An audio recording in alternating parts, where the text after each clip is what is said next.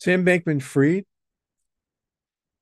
was finally caught and surrendered due to his witness tampering, despite his judge's constant warnings. And then Donald Trump appears to be doing the same. Hello and welcome. My name is Mark Blatstein, the physician founder of Physician Pre-Sentence Report Service. Sam Bankman-Fried is a really smart guy. He was the founder and CEO of FTX. And unfortunately, in November of 2022, FTX and its affiliated entities had to undergo a bankruptcy. But he has still his whole life in front of him. To date, he has established a minimum $10 million he's put away towards legal fees. But that still may not be enough. He's facing the Department of Justice, and they have an endless supply, or as I call it, very deep financial pockets. And he has consistently appeared to anger, or as I say, just he angers everyone daily, from prosecutors to the pretrial probation officers to the court, and it's just not a good way to start off. If your judge gives you orders to follow, you should follow them, but he doesn't. He is giving close to 1,000 phone interviews, and so he has, in ignoring the judge's orders, this has countered anything that his attorneys could do that would be able to benefit him. And so in this letter, July 2023, to Judge Kaplan, the government writes regarding the defendant's recent extrajudicial statements and an attempt to interfere with a fair trial by an impartial jury. Specifically, the defendant has sought to publicly discredit a government witness by sharing her personal writings with a reporter so that these private documents would be featured in a New York Times article published today. As such, efforts have the potential to taint the jury pool and could have a chilling effect on witnesses. The government respectfully requests an order that limits extrajudicial statements by parties and witnesses likely to interfere with a fair trial by an impartial jury. So this is a big deal. And so even if his attorneys had given him the feeling that, well, we can go to trial and there's a chance we could win, his attorneys know that the feds have a 98% conviction rate. So that leaves the percentage for him to win at somewhat under 1.9%. Well, that percentage right now is probably closer to zero. And so the only one that's listening, that he's taking advice from, it appears, is himself. And so one has to wonder if unconsciously he tried to get himself incarcerated. That is just not a good place to be. And so Judge Kaplan found probable cause to believe that Sam Bankman-Fried engaged in witness tampering, and he already has a litany of criminal charges. And so with that, we have his legal team that's doing their best to keep him out on bond at his parents' home. His attorney, Mark Cohen, coincidentally, is the same attorney for Ghislaine Maxwell, who was part of the duo of Maxwell and Epstein, sex trafficker and the former British socialite. But she's going to be in prison for a long time. So this attorney knows the Department of Justice's record. And he knows that the Department of Justice has the 98% conviction rate. And as hard as Bankman-Fried's attorneys can work, Sam Bankman-Fried is making all of their efforts in front of the judge unattainable. He has created multiple terrible first impressions with the court. He apparently didn't see that he should have been grateful for the opportunity to remain at his parents' home until sentencing. He was going against the court's orders. His pretrial officers, probation officers' orders, and probably his attorneys had told him, so you're not doing yourself any favors by giving up to 1,000 phone interviews with the press for many reasons. One, the judge said no. Two, once you talk to someone else, especially the press, it can be used against you. And third, the press is only being mostly they're using it so that they can publish it and then they make money. And as I just previously noted, his attorney, which defended Miss Maxwell, we're confident that he realizes that Sam Bankman-Fried is not doing anything to help himself. And that is kind of a pet peeve I have because I too was convicted of a felony in 2006. And I did not, I was a terrible client. I was a deer in headlights. I was just in a state of panic the entire time. But in hindsight, I wasn't aware of anything prison related, how I could help defend myself, what to expect from prison. And even if I was given all that information, I don't know that it would have stuck. But I'm grateful that I got my medical license back in 2010. But I digress. Sam Bankman-Fried had much more time at home where he could have been able to self-reflect and possibly positively begin to see if there's a pathway for him to go to trial. And if he lost, at least not have an angry court at him so that he could accept responsibility for what he did, have remorse for creating victims that lost an incredibly huge amount of money. But contrary to that, it appears as if he wanted to be found guilty. Going to MDC Brooklyn from a wonderful home environment is a horrible place to start.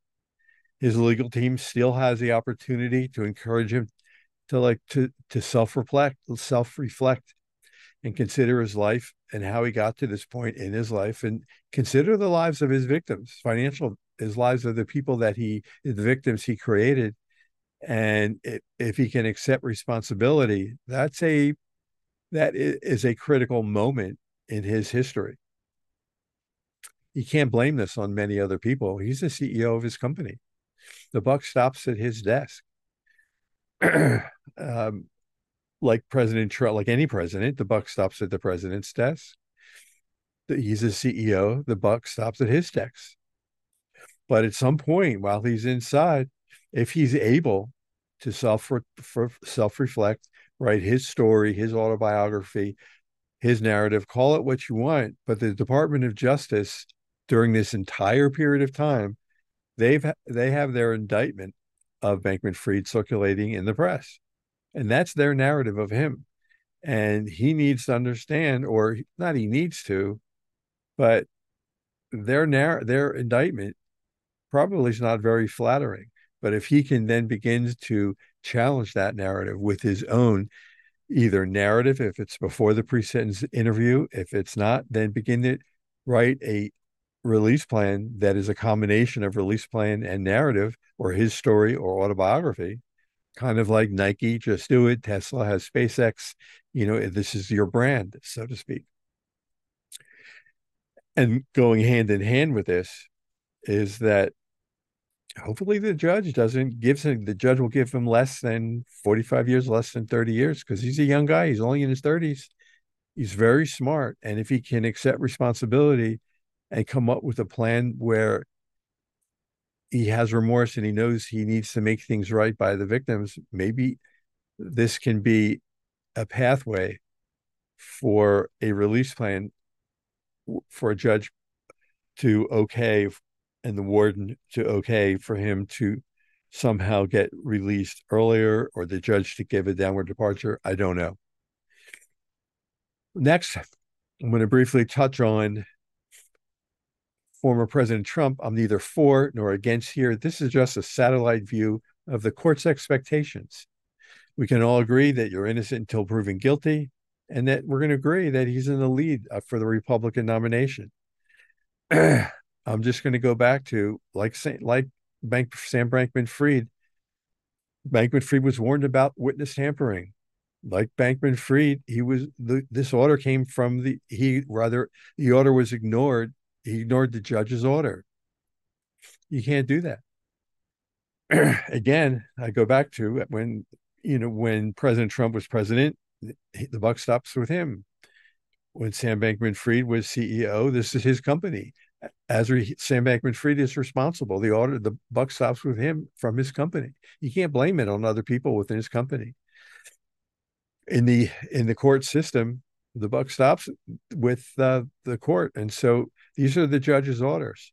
And so when the judge tells Sam Bankman-Fried or former President Trump something, this has to be done. I mean, in order to have everything uniform from one defendant to another.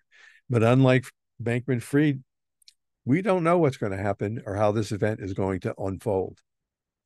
And so here are my takeaways overall. Again, satellite view. If you find yourself facing an indictment, your pre-sentence interview, sentencing hearing, or already inside, what you don't want to do is you don't want to anger your stakeholders.